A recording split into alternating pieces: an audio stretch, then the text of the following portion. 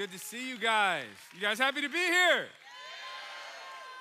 Okay, there we go. Got some energy in the room. Happy to be here in a different space. Who comes here on the weekends? Come on.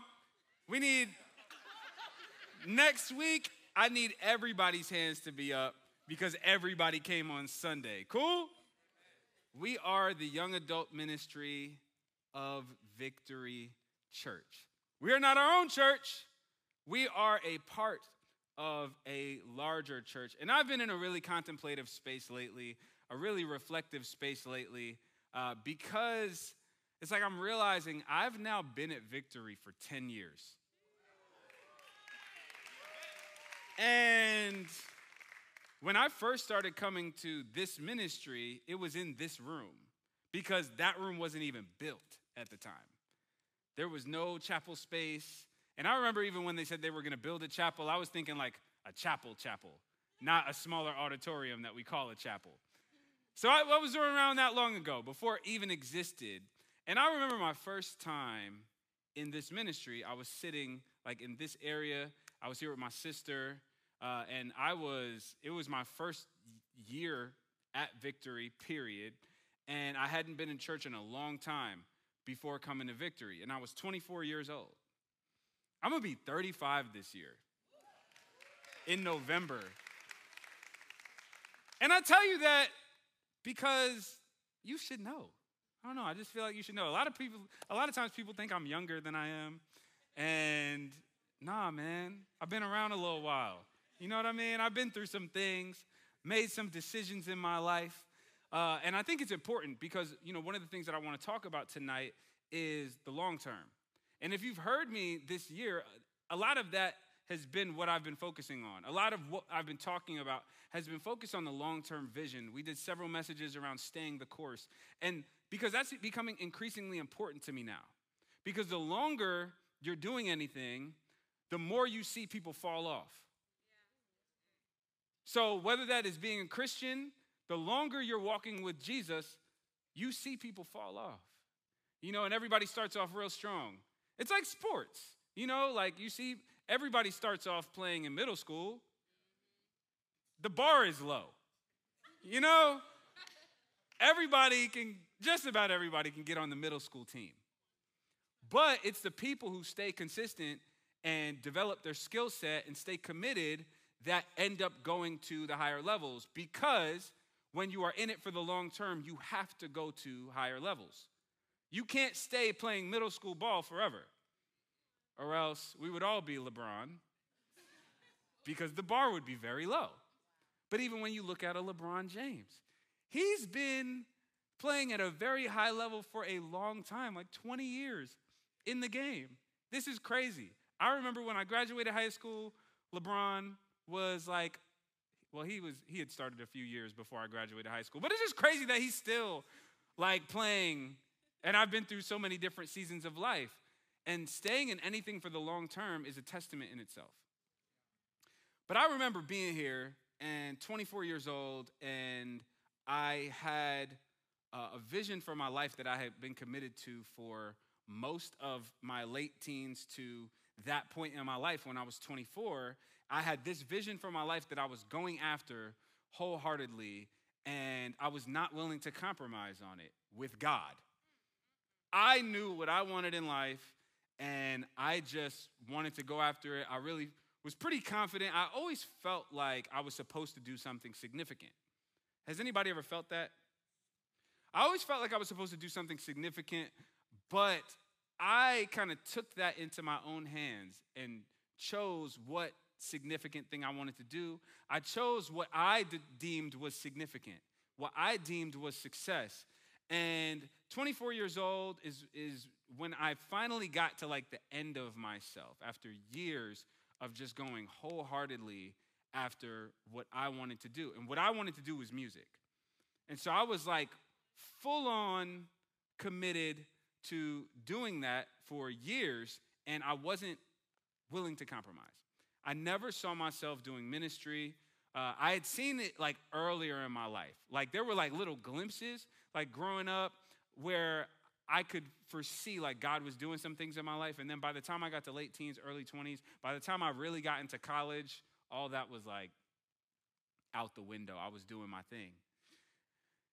But I found myself over in this area, and I remember, I was just thinking about it because we happened to be in this room. And I remember there was a guy over here leading worship, and he was singing this song called 10,000 Reasons by a guy named Matt Redman. It's a very old song. This was like 2013, and that song was probably like 2010. And if you go listen to it now, you probably won't keep playing it. But it was cool to me to be in a space with a bunch of young adults and to see somebody my age up here leading, sounded good, and it made me want to go listen to that song the next day. And God was just doing new things in my life. I wasn't really used to listening to worship music. I was playing everything but worship music. And God was starting to do something new in my life. And it just makes me think, now looking back, I had no idea what God had in store for me. And if I hadn't stayed around, if I hadn't stayed the course, I don't know where my life would be. And I've also been in a reflective space because for some reason I feel like God keeps bringing up this conversation. I've been talking about like that season of my life more and more, even just this week. And I got a message from somebody who was in my life pretty close back then, and it was interesting. He DM'd me on Instagram after seeing one of my podcast clips, and I just want to read the message to you guys because it just spoke to me. And it may not speak to you, but it spoke to me. He said, "Keep up the good work. I'm so proud of you. I'm glad you accepted God's change of direction for you. Now your voice is being used for a higher calling. People don't realize how much strength and faith that took for you to leave something you loved and were great at. We planned, but God is the best of planners. Once again, I'm proud of you, love you, and honored to call you my friend. Stay strong. Don't lose faith or hope." It was nice, right? And this is from a friend who's not even a Christian. He's Muslim. And it's interesting, right? Like, you're like, I don't know what to say about that, right? But it's amazing to me because it was a reminder that God is doing more than I realize all the time. And the decisions I've been making in life, I haven't been making them for the people watching, but people are watching. And he sees God moving in my life. He didn't just say like, "Oh man, your podcast is really cool," or, you know, "You're good at speaking." Like he said, he reached out, he typed up this message that somebody who I haven't talked to much in the last 10 years, just to say, "Hey, I still see you and I'm proud of you. I see that you accepted God's change of direction for your life." That just spoke a lot to me because he could have just been like, "All right, you changed directions. You did like the religious thing." But no, he saw God change the direction of my life and he saw me accept it. That's what he's seeing from his perspective. And he's seeing that God is now using my voice, he says, for a higher calling. So to me, I'm like, God, you're reaching out to this man just through what I'm saying yes to in my life. And I just wonder for you, like, who is waiting on your yes? Like, who is on the other end of your yes? Who might God want to speak to through the decisions you make in your life? The longer I go about this, the more I see it's not about me. That's what Carl was just sharing when he was up here that I was just sharing with him in the back. The more that I do this, the more I realize this is not about me. And unfortunately, most of us, we come up with a vision for our lives or a plan for our lives way too early in the game. Like before we even know what life is about, we try to map out our whole lives. And I just think, man, how would that have impacted my future wife, family, children? Like, how would that have impacted you guys? Like, if I just said no to God and chose to go my own way, Like, how many people would that have affected? I think about that because the decisions that I make now, today, I make with so many other people in mind. The decisions I make is now way less about just me. It's about my wife. It's about my son.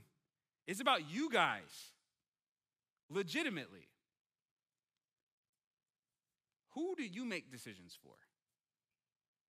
Who do you have in mind when you're making decisions in life? And who have you factored in to your plan for your life? Because I know you have one. Like, you may not have it all written out. You may not have like your 5 steps. You may not have like your vision board and all that stuff, but you have an idea of what you want your life to look like. And I just wonder, who have you factored into that? And then I want to challenge you to ask you, have you really sought God on his vision for your life? Because he has one. And for me, there was no way I would have known that I would go from sitting there 10 years ago to standing here 10 years later. There's no way I would have known that because it was so far from what I wanted in the moment, where I was in the moment. I could have never foreseen the path that it would take to get here, but God knew all that, and it amazes me that he knew all this even then. And all the small steps that he was calling me to take, all the steps were leading to now. And everything I'm doing right now is leading to later. God has a big picture and a big plan in mind for your life. And I just want to tell you, it's not all about you. The plan that God has for your life, he's factored in so many other people. This is the nature of who he is. I want to read the scripture that we're going to focus on tonight. I'm going to read the first verse of it to illustrate this a little bit more. In John chapter 12, verse 24, Jesus says this. These are the words of Jesus. Truly, truly, I say to you, unless a grain of wheat falls into the earth and dies, it remains alone. But if it dies, it bears much fruit. I want you to look at that for a second. Unless a grain of wheat falls into the earth and dies, it remains alone. But if it dies, it bears much fruit. This is a strange way of talking about wheat because nobody thinks that a seed dies. But this is the analogy that he's using to help us understand something. And if you're not familiar with what a grain of wheat is, I just want to put up a picture for you so that you can get a visual. Some of you guys are visual learners. This is a grain of wheat. When you think of it, does, right? It looks kind of like peanuts. When you look at this, this is not what you're used to wheat looking like because you're used to seeing wheat on the other side of its death. You're used to seeing wheat on the other side of its process. You're used to seeing wheat when it has borne fruit. You're not used to seeing this. In the same way, for many of us, this is what we look like right now. I should probably be pointing here because the camera's better, right? This is what we look like right now. Sorry, there's 2 screens. For everybody watching online, there's a screen there, so I was pointing there. But, boom, this is what you look like. This is what you look like now. And Jesus is saying that there's a process to how he operates, and there's a process to his plan. And he's communicating this at the end of the day, that in the kingdom of God, the death of your plan gives birth to God's plan. In the kingdom of God, the death of your plan gives birth to God's plan. And notice the phrasing that he uses because he doesn't just say, well, I won't go through all the things he doesn't say. What he does say is that unless a grain of wheat falls into the earth and dies, it remains alone. He doesn't just say unfruitful. He doesn't just say it doesn't have a purpose, but he says that it remains alone, indicating that that's a negative thing. And he's saying, well, if it doesn't die to its plan, it stays by itself. And this is God communicating this, saying that that is not his intent for it. Do you know that most of the time when you make a plan for your life, you only factor in yourself? You're only thinking about you. And you may include some people along the way who might benefit from it, but at the end of the day, you are focusing on yourself. Our plans for our lives are about our own self-preservation. They are about survival. They are about self-aggrandizement. We want to see ourselves flourish. And we're not really prioritizing other people. It's not that we don't care about other people or don't love them, but our plans revolve around us getting to where we want to be. And Jesus is saying that if the grain of wheat had that same mentality, it would never be able to do what he's called it to do.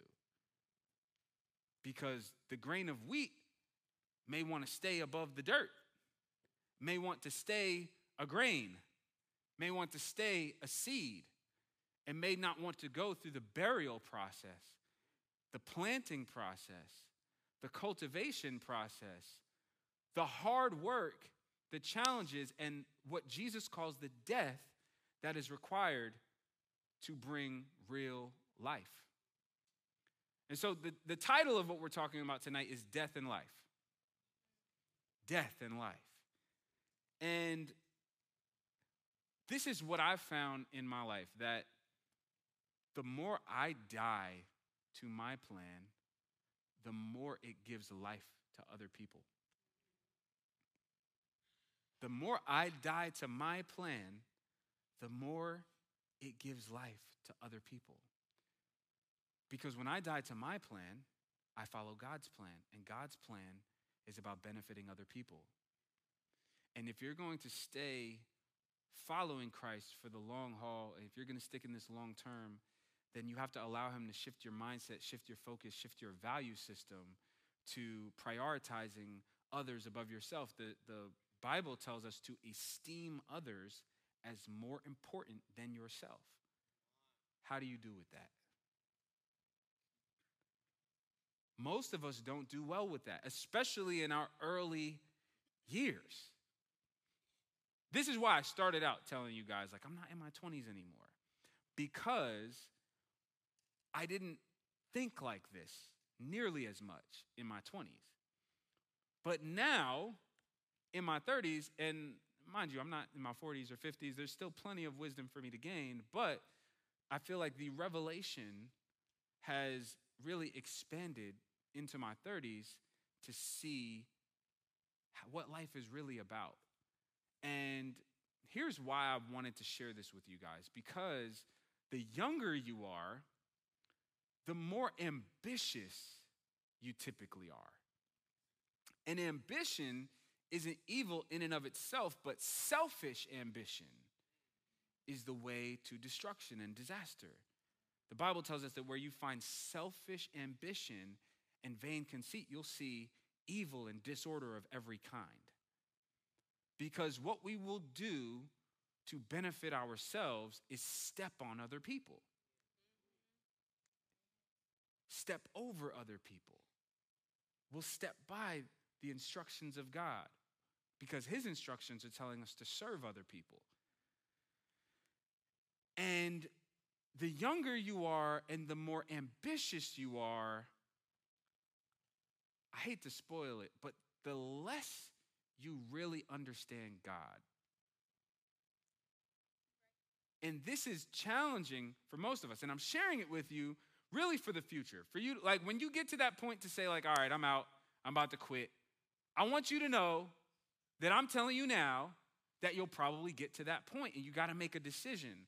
But when you're young and you're ambitious, you never see yourself getting to that point. And you can listen to me from up here say this and be like, I'm never going to get there. I'm on fire for the Lord and I'm doing this and I'm doing that and nothing's going to stop me. And I see it over and over and over and over. that so few people really stick around for the long haul.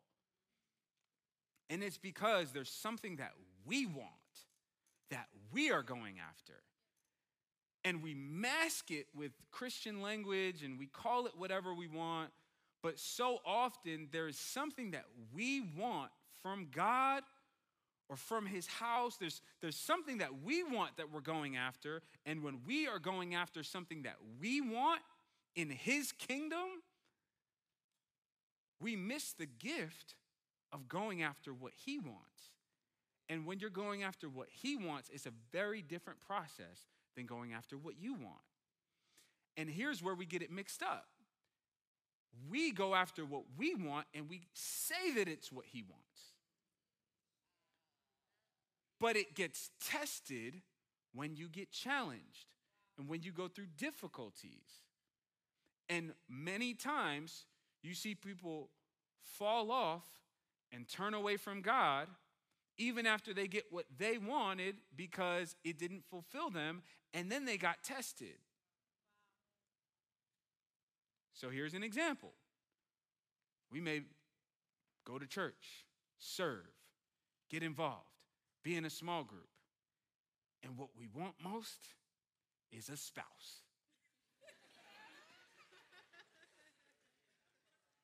And then you get a spouse because you were pursuing that more than pursuing God, and you get the spouse and then disappear. And you did not realize that you need what God wants. Because when you get what you want and you're doing it on your own, you are in for a rude awakening. And so people disappear and you don't hear from them anymore, and their lives are in turmoil and they don't want to say anything. And you just see it over and over and over.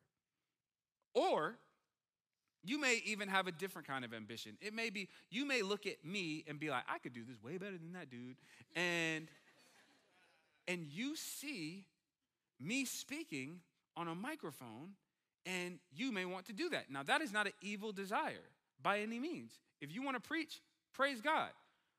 But make sure that you're going after what God wants. Because if you fight too hard to put yourself in position, you're in for a rude awakening. And this is why you see so many people in ministry go astray. They get the platform and don't know how to treat people. So they can talk really well, but then they don't live really well.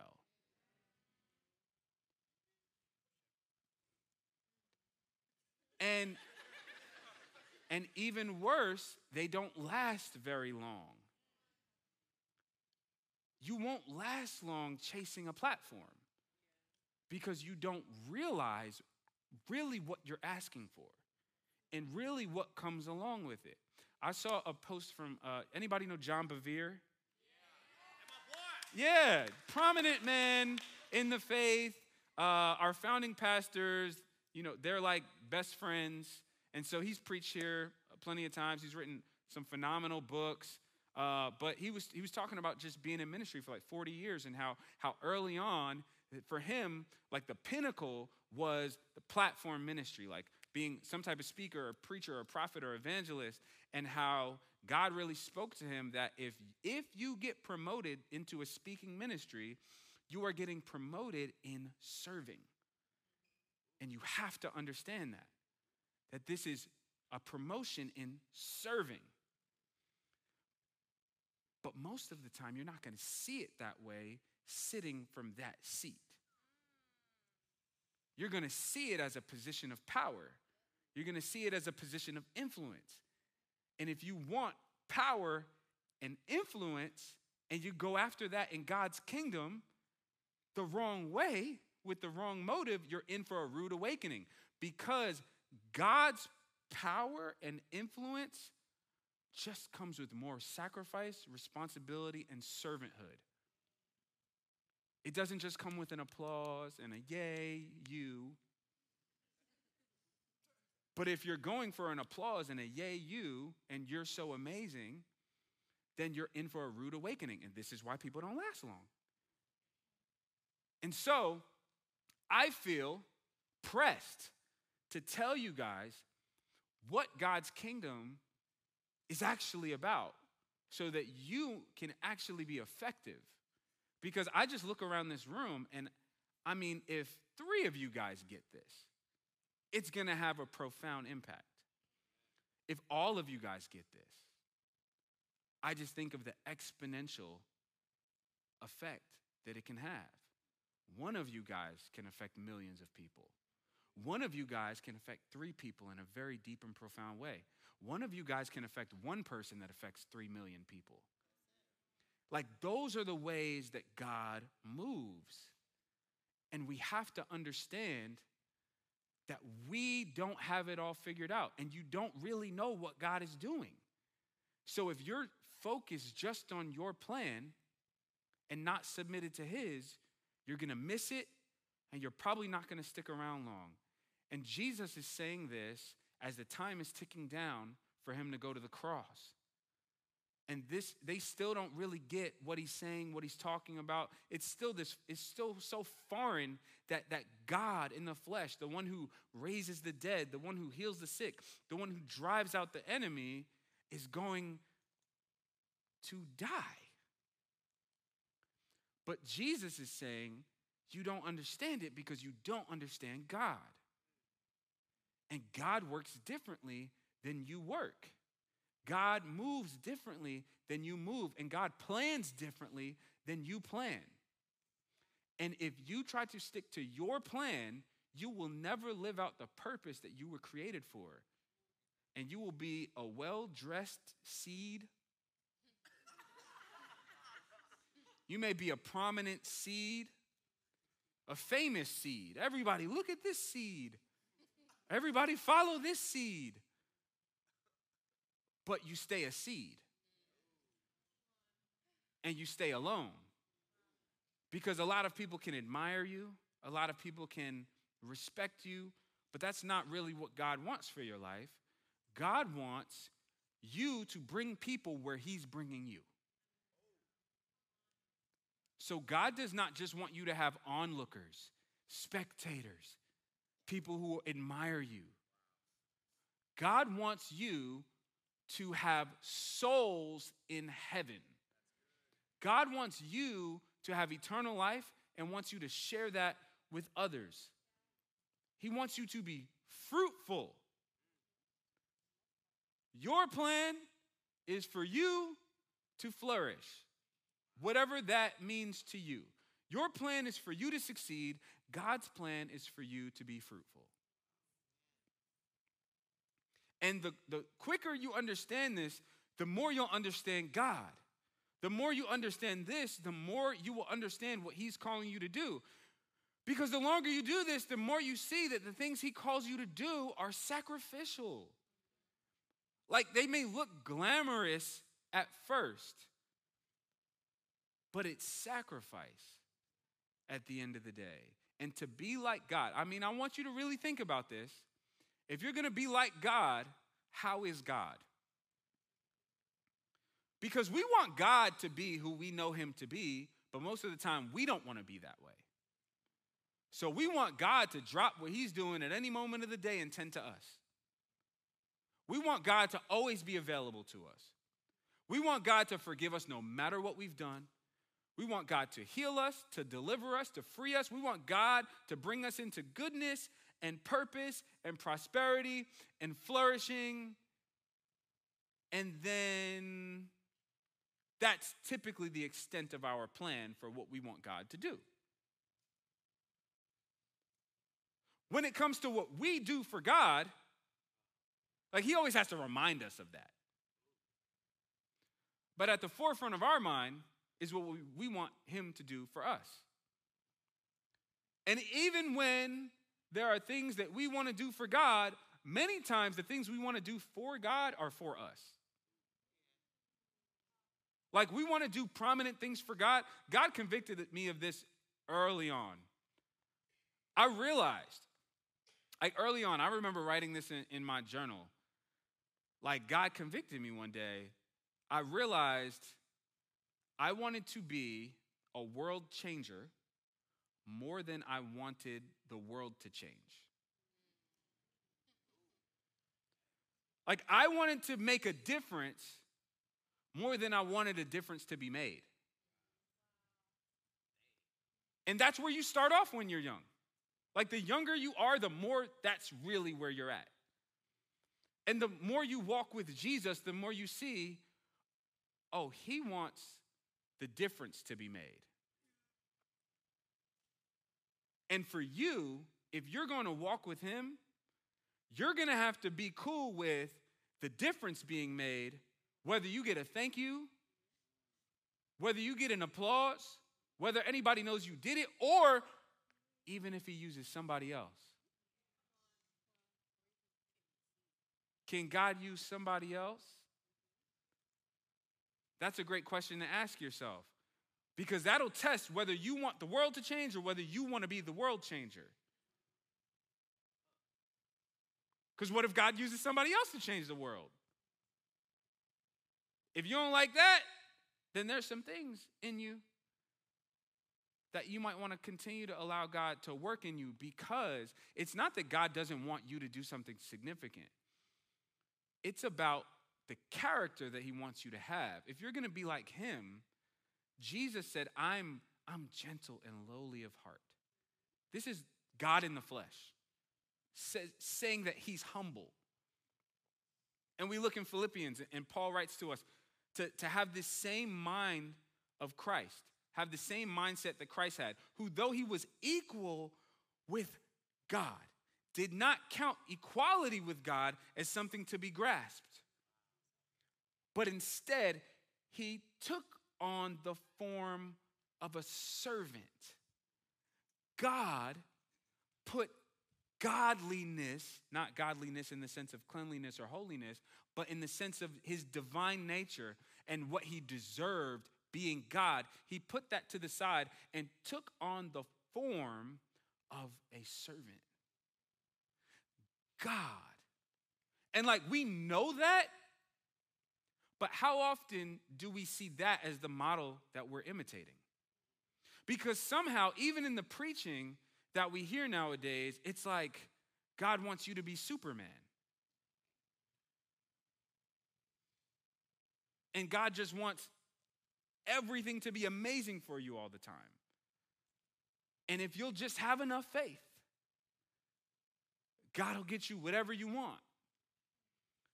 But when we look at Jesus, we see him put aside some of the things that he might want and choose to take on the form of a servant. And I just don't hear that message as much. But I want to tell you that it's the message of Jesus.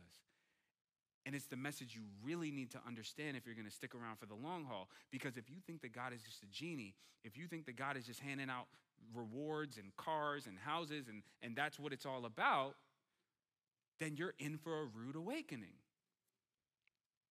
If you think preaching the gospel is about people saying that you're an amazing speaker and clapping for you and following you, you're in for a rude awakening. Because it's just not about that. It's about the word of God changing lives. That the gospel is the power of God unto salvation for everyone who would believe. And if you take off the form of a servant, you're going to miss God's plan. If Jesus took on the form of a servant, how could we not? And so I want to present this to you early in the journey, that this is what you have to look forward to. That to really be like God is to be like God. God so loved the world that he gave his one and only Son, so that whoever believed in him wouldn't perish, but would have everlasting life. God already had everlasting life. Wasn't expecting you to really do anything for him, but he so loved you that he gave what he had so that you could have, so that you wouldn't perish. And when we're called to be like him, we're called to be like him in that way. And this is why Jesus gives this illustration of the seed, that if it dies to its own plan, to its own expectations, to what it wants out of life, it will find true life. It will find fruitfulness. Because a seed may want to be a seed, but that's not the best plan for its life. The best plan is for it to be fruitful, but it will have to go through the process of being fruitful. And so I want to give you 3 keys to being fruitful.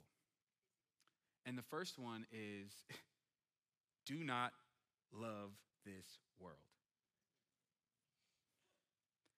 He says in the next verse, after he says, if it dies, it'll bear much fruit. In verse 25, he says this, whoever loves his life loses it. And whoever hates his life in this world will keep it for eternal life. Whoever loves his life loses it. And whoever hates his life in this world will keep it for eternal life. What is he saying here? Well, one, culturally, they were really big into extreme contrast when they were communicating. So what Jesus is saying here, even the word that he's using here, is not about hating your life. Like in the way that you and I, if I said I hate my life, you'd pray for me. But he's telling you that you should hate your life. So what does he mean? What he's talking about is your preference, your affections, your focus, what you value. And so do not love this world. In the letter of 1 John, John says, do not love this world or anything in it. For everything that's in the world, the lust of the flesh, the lust of the eyes, and the pride of life comes not from the Father, but comes from this world. These are the things that the world has to offer. And so what he's saying is, if you want to hold on to the life that this world offers you, you're going to miss the one he has for you.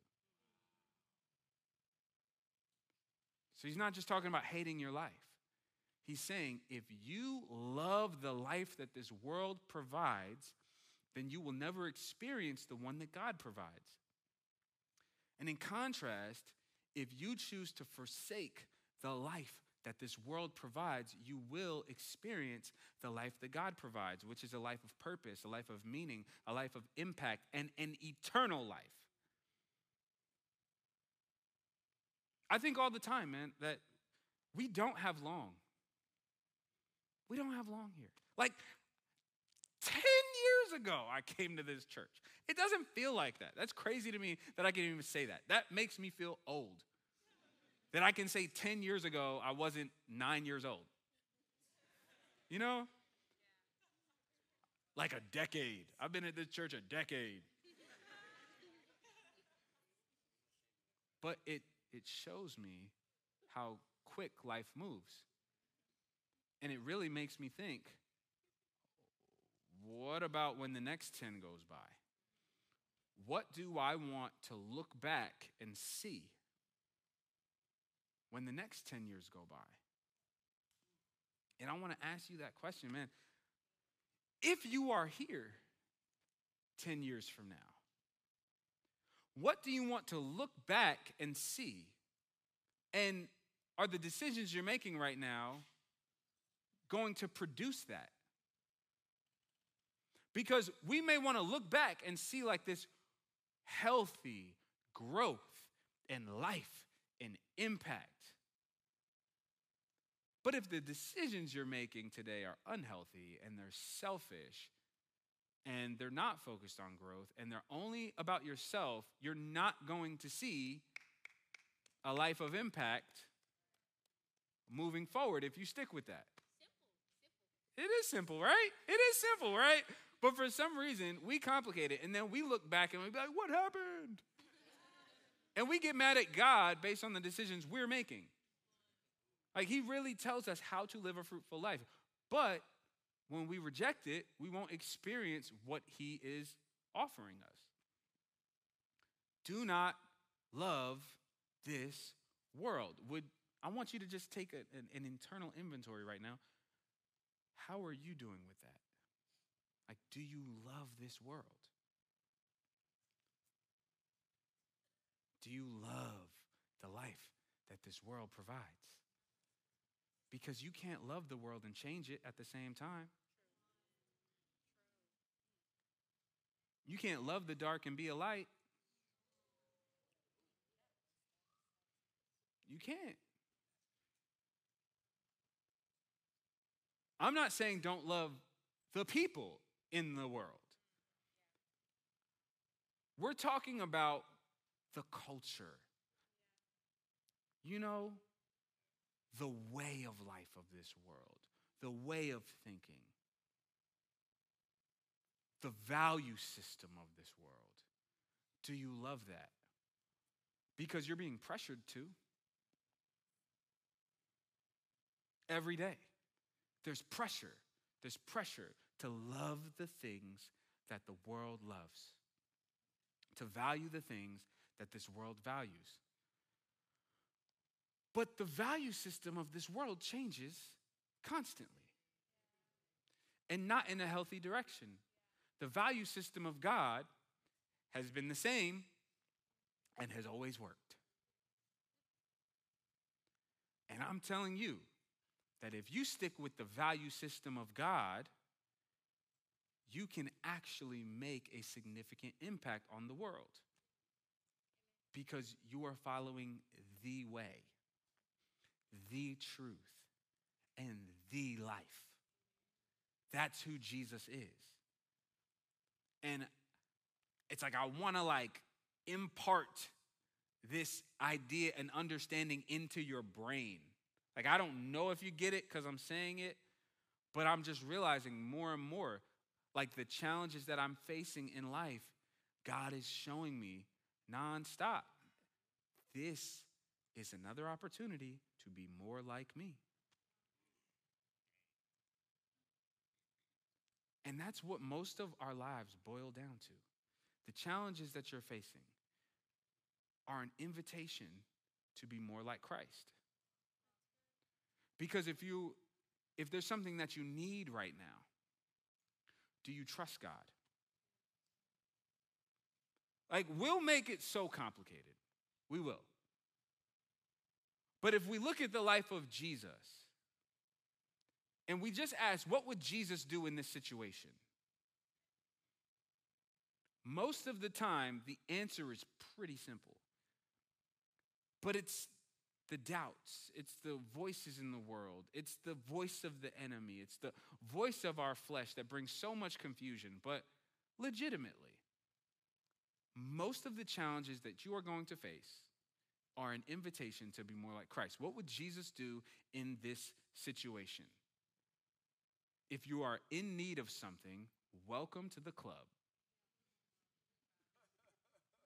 If there's something in front of you that you don't know how you're going to get past or figure out, welcome. If where God is calling you to go in life looks difficult, welcome. Imagine to Jesus what his purpose looked like.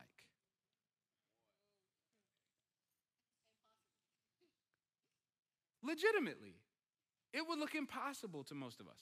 You're just a regular guy from a town nobody cares about or knows of. You have no notoriety in your family, no significant resources, and you are to become the most significant and famous person to ever exist. And you are not going to do this by what you would think. You're not going to do this by an amazing invention. You're not going to do this through amazing music.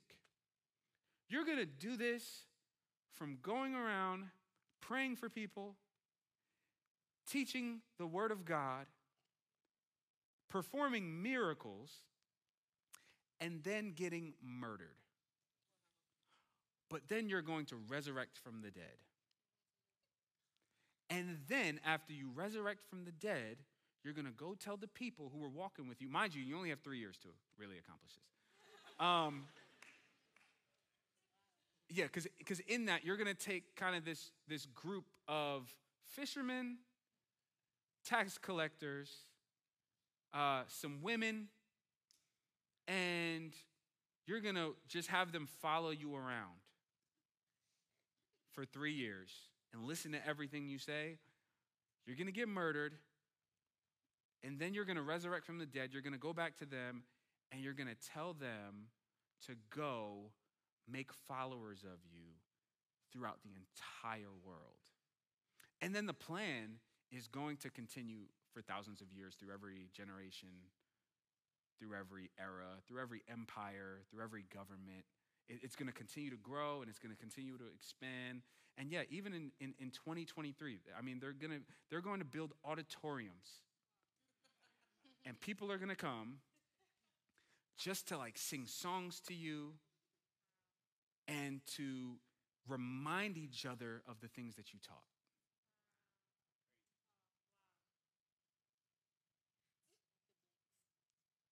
That's how God plans.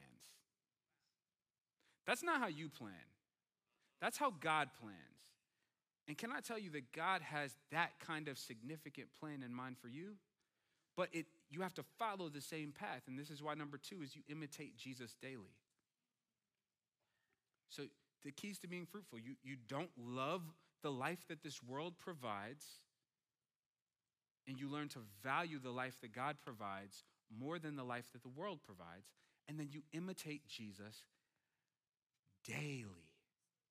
And he says in the next verse of Scripture, he says in verse 26, he says, if anyone serves me, he must follow me, and where I am, there will my servant be also.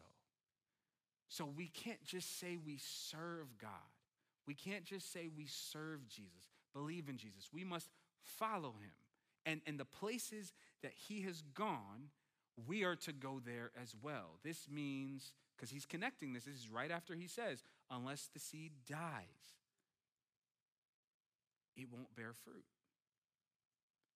So we follow Jesus through the process of forsaking our plan, our great idea for our lives. We forsake the ways that we want to accomplish the goal, because God is going to have us accomplish it in a totally different way than what we would expect or anticipate. And we just follow him daily, and we imitate Jesus daily. And unfortunately, I see far too many Christians who do not imitate Jesus. And it's very simple. But it seems to be hard to find, because we have a lot of people who talk about Jesus. We have a lot of people who know church. Not a lot of churchy people. But imitating Jesus is what we are called to do. And I think there's a combination of some people just actually don't know how Jesus would operate in a situation because they don't read the Bible.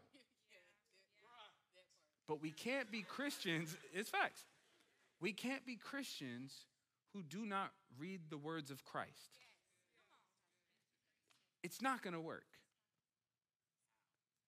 We have to engage with the Word of God, because that's what transforms us. That's what changes us. It's his guidance. It's his direction for us. Even when we think we're hearing from God, we don't know unless it's consistent with the Word of God. That is the gift from him to us. Is I could say I heard one thing, you could say you heard another, and we could go to the source and compare. And we don't have to really question what imitating Jesus looks like, because we can look at the life of Jesus that the people who walked with him recorded. His interactions, his conversations. We can actually look at this and study this, and this is what we're called to do. We're called to be disciples of Jesus. This means students, followers, imitators. This is why the disciples were following him around. That's what discipleship is. You are a follower. You are an imitator. You are a student. You watch that person's every move and you seek to imitate it. That's discipleship. We imitate Jesus daily. You wake up. What would Jesus do this morning? How would Jesus respond to this interaction? How would Jesus show up to work or to school? Would Jesus show up late, looking wild, not respecting anybody? No, really, because we'll throw out the word of God in so many circumstances, not really thinking like I'm supposed to be embodying the character of Christ throughout my daily interactions. And so we'll go to church, but then it's hard for us to be the church. Because to be the church, we have to be an extension and a reflection of Christ. The body is just doing what the head tells it to do. The body is submitted to the head. This is why the church is the body of Christ. We are submitted to the head. What is the head telling me to do today? What is in your mind to do? This is what we ask God. We cannot go about a life of purpose without constant direction from God and the constant desire to imitate him, being imitators of God as dearly loved children, as the word tells us. We imitate Jesus daily. It's pretty simple. And if we're going to be purposeful, we have to follow what the most purposeful person to ever walk the planet has done. He died to his own desires, to submit to the desire of the Father, knowing that the Father had the best plan in mind, and he entrusted himself to the one who judges justly, is what the word says. So keys to being fruitful: you do not love this world, you imitate Jesus daily, and number 3, you receive your honor from God. Because the second part of that verse, after he says, if anyone serves me, he must follow me, and where I am, there my servant will be also. He says, if anyone serves me, the Father will honor him. If anyone serves me, the Father will honor him.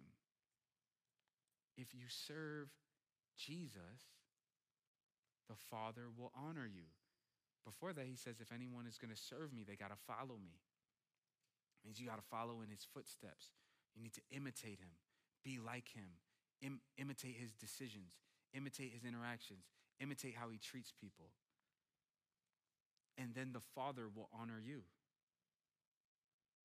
It's not that complicated, but it's not easy to do this on a consistent basis for the long haul. I want you guys to still be following Jesus 10 years from now, 20 years from now, 30 years from now. Good.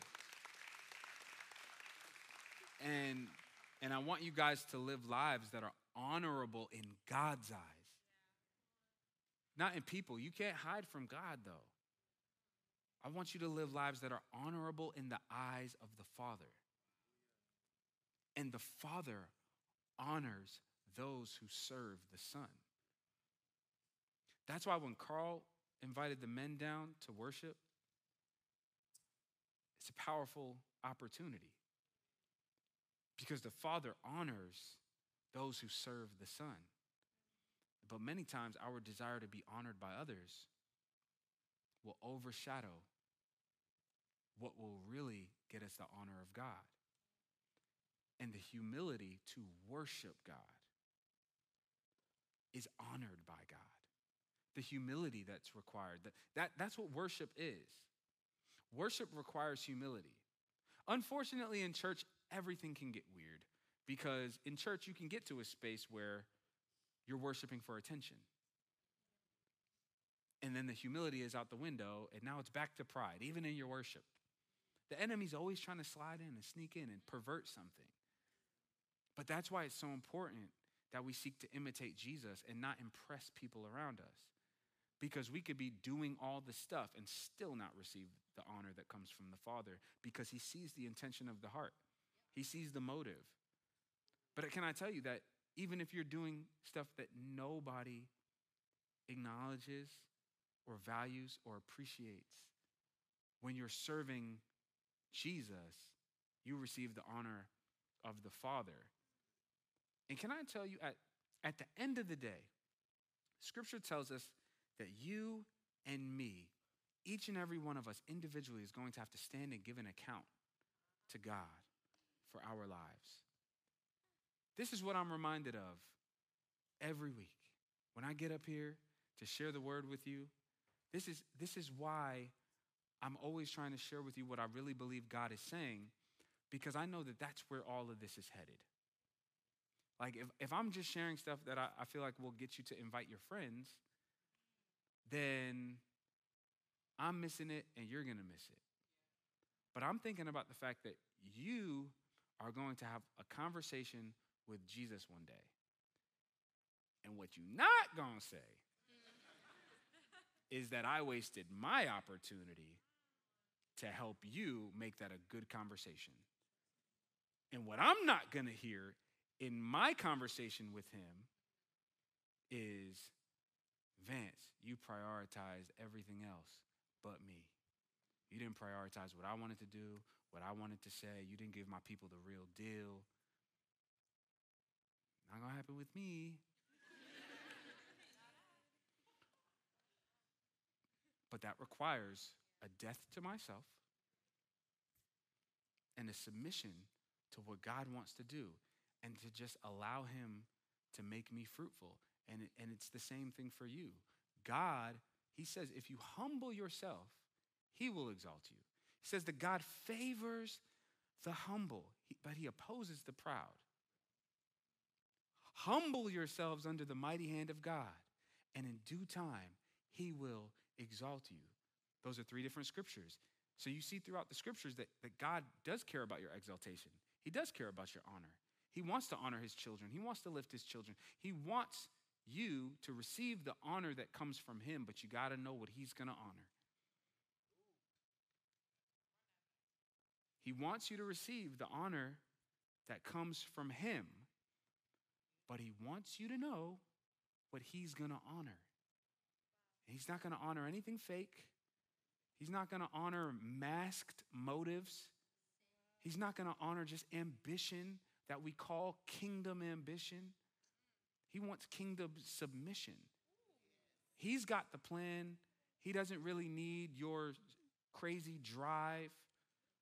You need to be ready to work and to be consistent and to push through difficult things and to persevere. But you got to be willing to walk at his pace and walk with him and be submitted to him. And that's what he's going to honor. And can I tell you, that's what is actually going to impact people? Because people can sniff through all the fake stuff. And so if you fake your way to getting somewhere, like, you may get some applauses from people who can't really discern or determine like what's happening. But the people that God is really calling you to impact are going to be impacted by your authenticity, by what God has really done in your life. That way you won't have to like scramble to figure out what to say and like all this stuff. Like for me, the message came because of stuff that's actually happening in my life. Things that I'm seeing and things that God is doing in my life, showing me in the word, showing me in my life, and then I'm just sharing it with you. I have to die to myself. And the more I die to myself, the more it benefits other people. And it's going to be the same thing for you. If you're going to follow Jesus, if you're going to live a life of purpose, if you're going to do anything that matters, it's going to come with the death of your own plan, giving birth to God's plan in your life. So I want to close with this. John 15, verses 1 through 2. He says this. Jesus says this. This is just a few chapters later. I am the true vine, and my Father is the vine dresser. Every branch in me that does not bear fruit, he takes away. And every branch that does bear fruit, he prunes so that it may bear more fruit. Jesus says he's the vine. His Father is the vine dresser. He's the one cultivating the vine. And the vine is full of branches. You and I are the branches. And he says that every branch in the vine that does not bear fruit, he takes it out because the purpose was for it to bear fruit. And every branch that does bear fruit, he prunes. And he cuts away the things that are keeping it from growing so that it may bear more fruit. Sometimes there are plans that you have in your own life. There are desires that you have in your own life. There are things that you've committed to in your own life that are actually keeping you from growing. There are inner vows that you've made that are keeping you from growing. There are places you won't go. It's keeping you from growing. Things that you don't want to do that's keeping you from growing. But you have an opportunity in front of you to actually live out the plan that God put together for your life before the foundations of the world. It's amazing to me that he says that you and I were chosen in him before the foundations of the world. Before he said, let there be light, he had a plan for your life.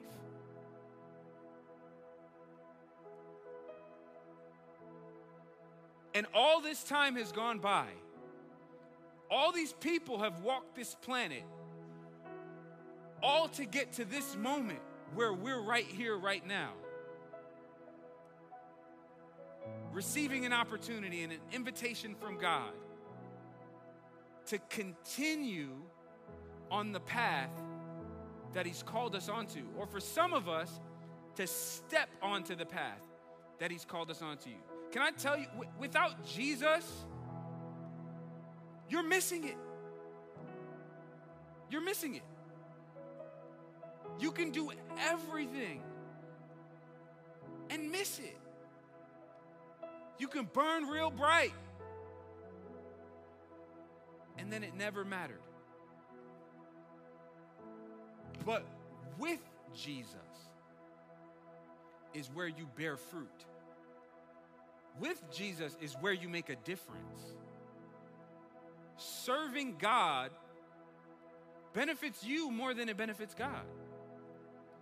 And the plan that he has for your life is a good one, but it's going to require the sacrifice of your plan. I want you guys to stand to your feet. Very, very simple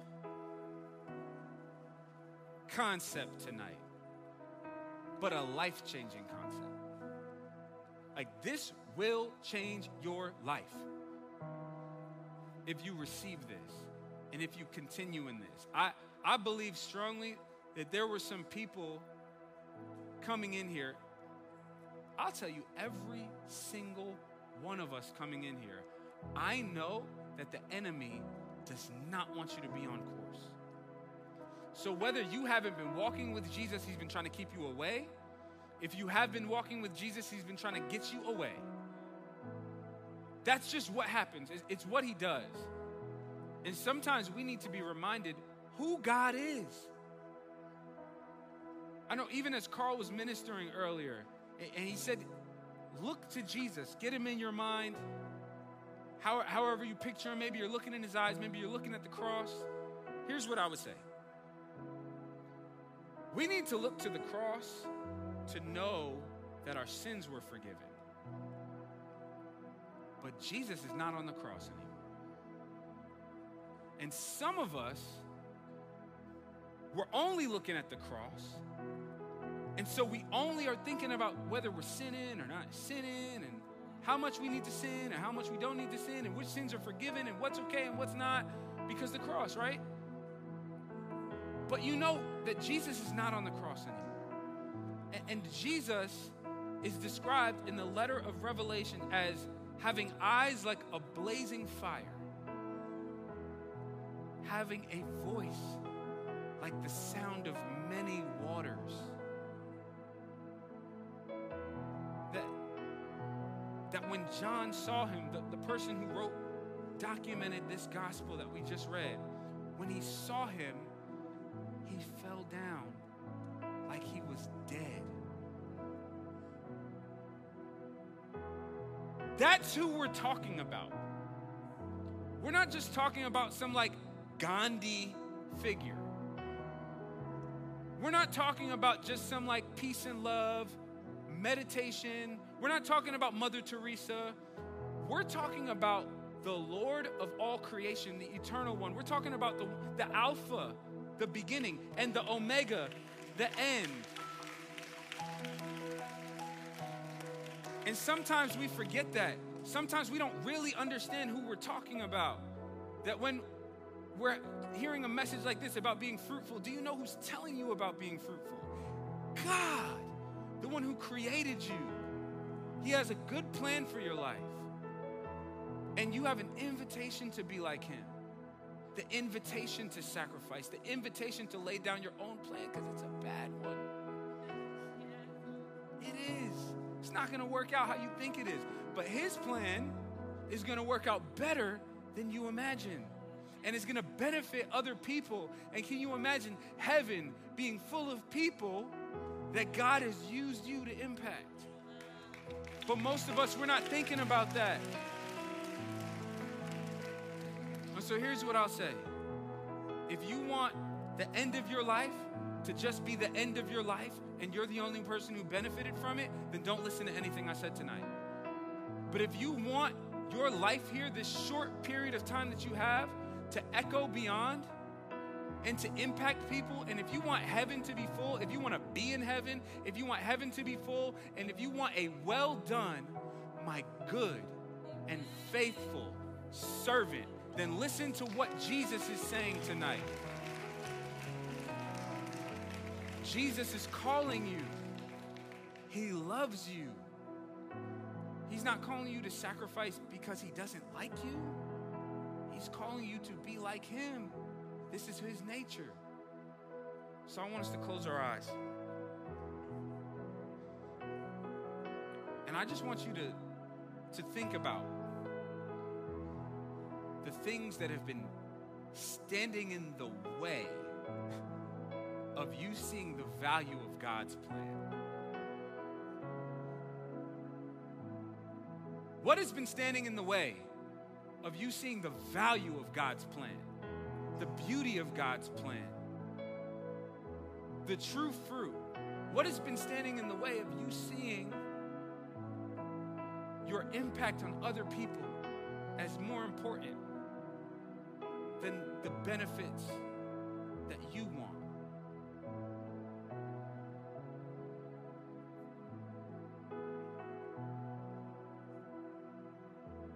And now I want to pray for you. Father, I thank you that you would give us the gift of insight. Lord, that you would even show us, Lord, the things that stand in the way of us seeing you for who you really are. For some of us, it's hurt, it's pain. For some of us, it's sin. For some of us, it's just desires, God, that we at the moment can't help but have. For some of us, it's just an ambition, it's a plan. For some of us, it's a person. But Lord, I thank you that you have not left us on our own. That you are not just calling us to change our lives and to clean it up and to fix things and to just do things better. But Lord, you are inviting us to experience who you are. That you are the transformer of the heart, the renewer of the mind. God, you are our shepherd. You are Jehovah Rohi. You are the Lord, our shepherd. You lead us, you guide us. You make us to lie down in green pastures. You lead us beside still waters. You refresh our soul. Though we may walk through the valley of the shadow of death, we will fear no evil because you are with us. Your rod and your staff, they comfort us. God, I thank you that you are guiding us, Lord, and that even on a night like tonight, Lord, you would redirect us. You would have us fall back in line. Any of us who've been just off course, any of us who've been ready to tap out, any of us who have been not engaged with your purposes, with your plan, with who you are. God, I thank you that you are stirring up something new. And Lord, I pray for just an empowerment across this place. Lord, to focus on what matters. Lord, I pray that we would live lives that matter.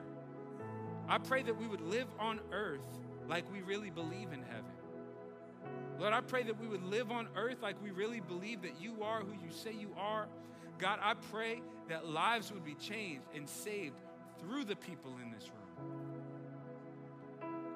Not just that we would be saved, not just that we would be better, not just that we would be cleansed, not just that we would be powerful, not just that we would be purposeful, but the people you want to reach through us would be cleansed, would be saved, would be powerful, would be purposeful, God. I pray that this would be a room full of people who makes disciples.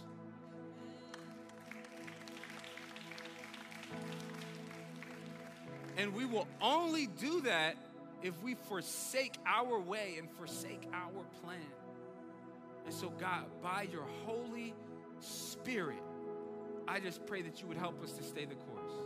Help my brothers and sisters to stay the course, to resist the devil so that he will flee from them, to submit themselves to you, to humble themselves under your mighty hand, God. Would you help us to humble ourselves under your mighty hand so that in due time you may exalt us?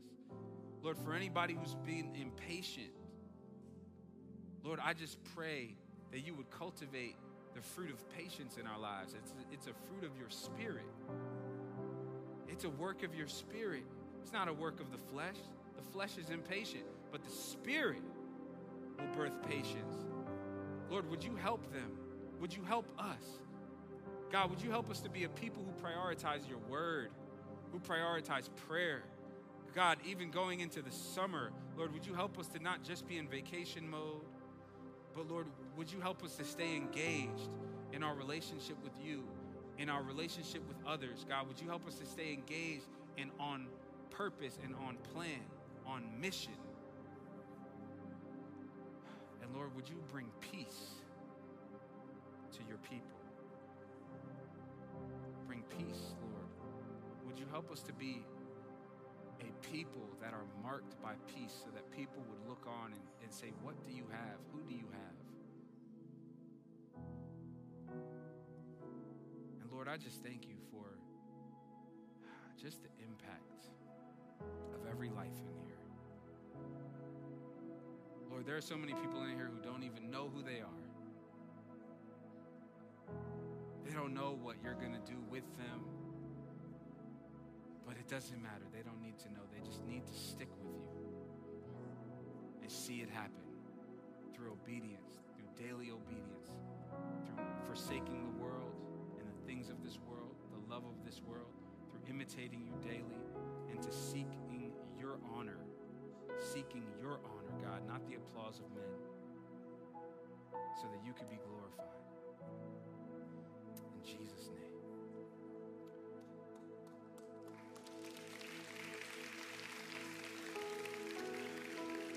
Now there's just one more group of people that I want to address tonight. If you're in here and you did not walk in here having a relationship with Jesus, this is an important night for you. Because Jesus is extending an invitation to you to step into relationship with him. What he was explaining to the disciples in the passage of scripture that we read, it was all about what he was about to do for you. That he could have just lived his life, he could have just ascended into heaven, but he made sure he followed through with the full plan of the Father by dying on the cross to pay the price for your sins. And then he resurrected to show his power over sin, over death. He accomplished victory for you and I. The plan that he has for your life, you're actually now able to do it because he saved you and he has eternal life for you. And if he's been moving in your heart tonight, some of you, you've been feeling that draw. It's just the Holy Spirit. He says that no one can come to him unless the Father draws them. And so if you've been feeling that draw, I just want you to lift your hand up high so that I can pray with you. I see your hand. I see you. I mean high. And here's why. The more that I do this,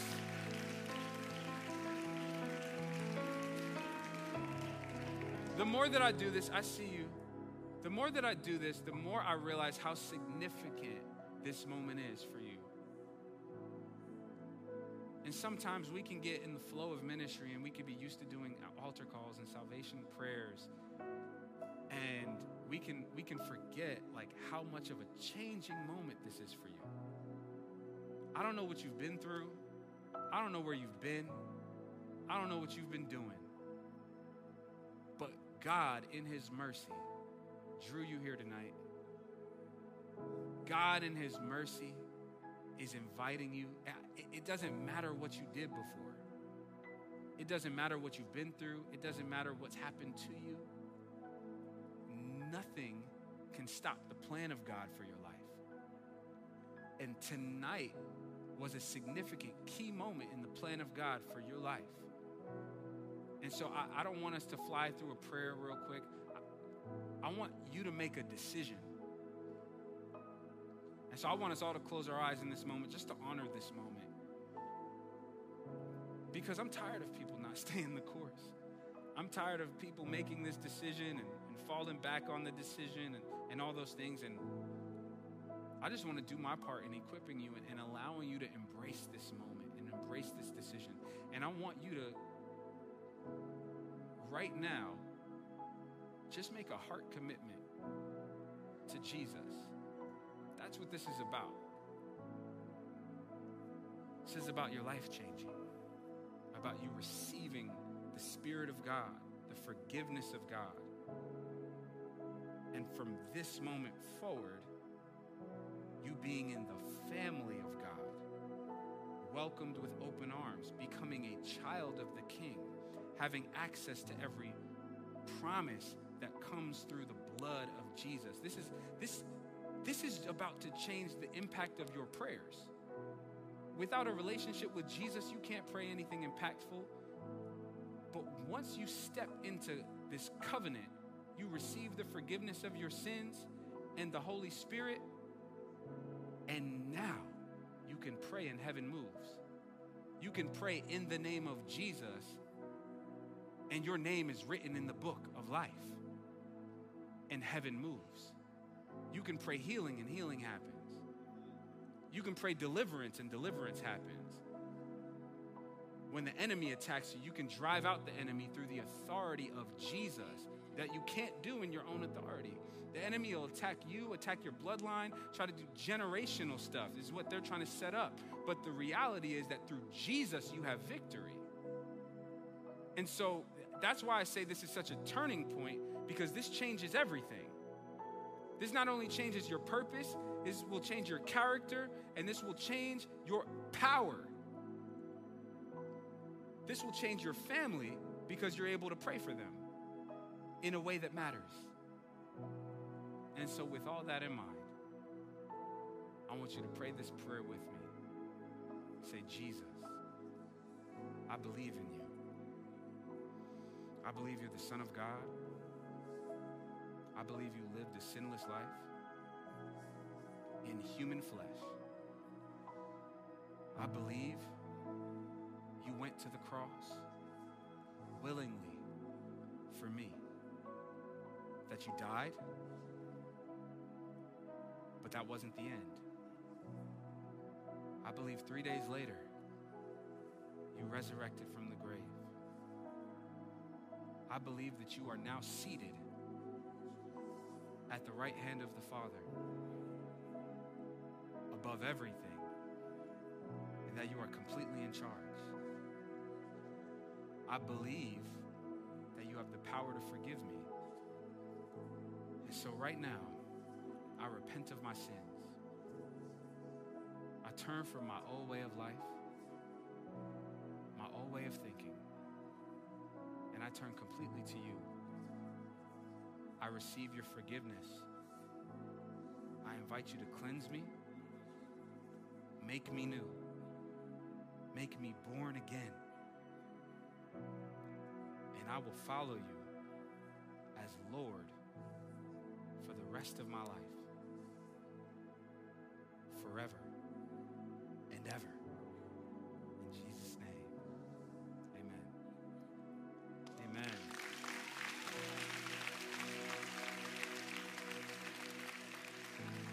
Well, look, I just want us to take a few moments to worship God. I believe that he did some significant things in our lives tonight. I believe that some of us, we had a fire stoked.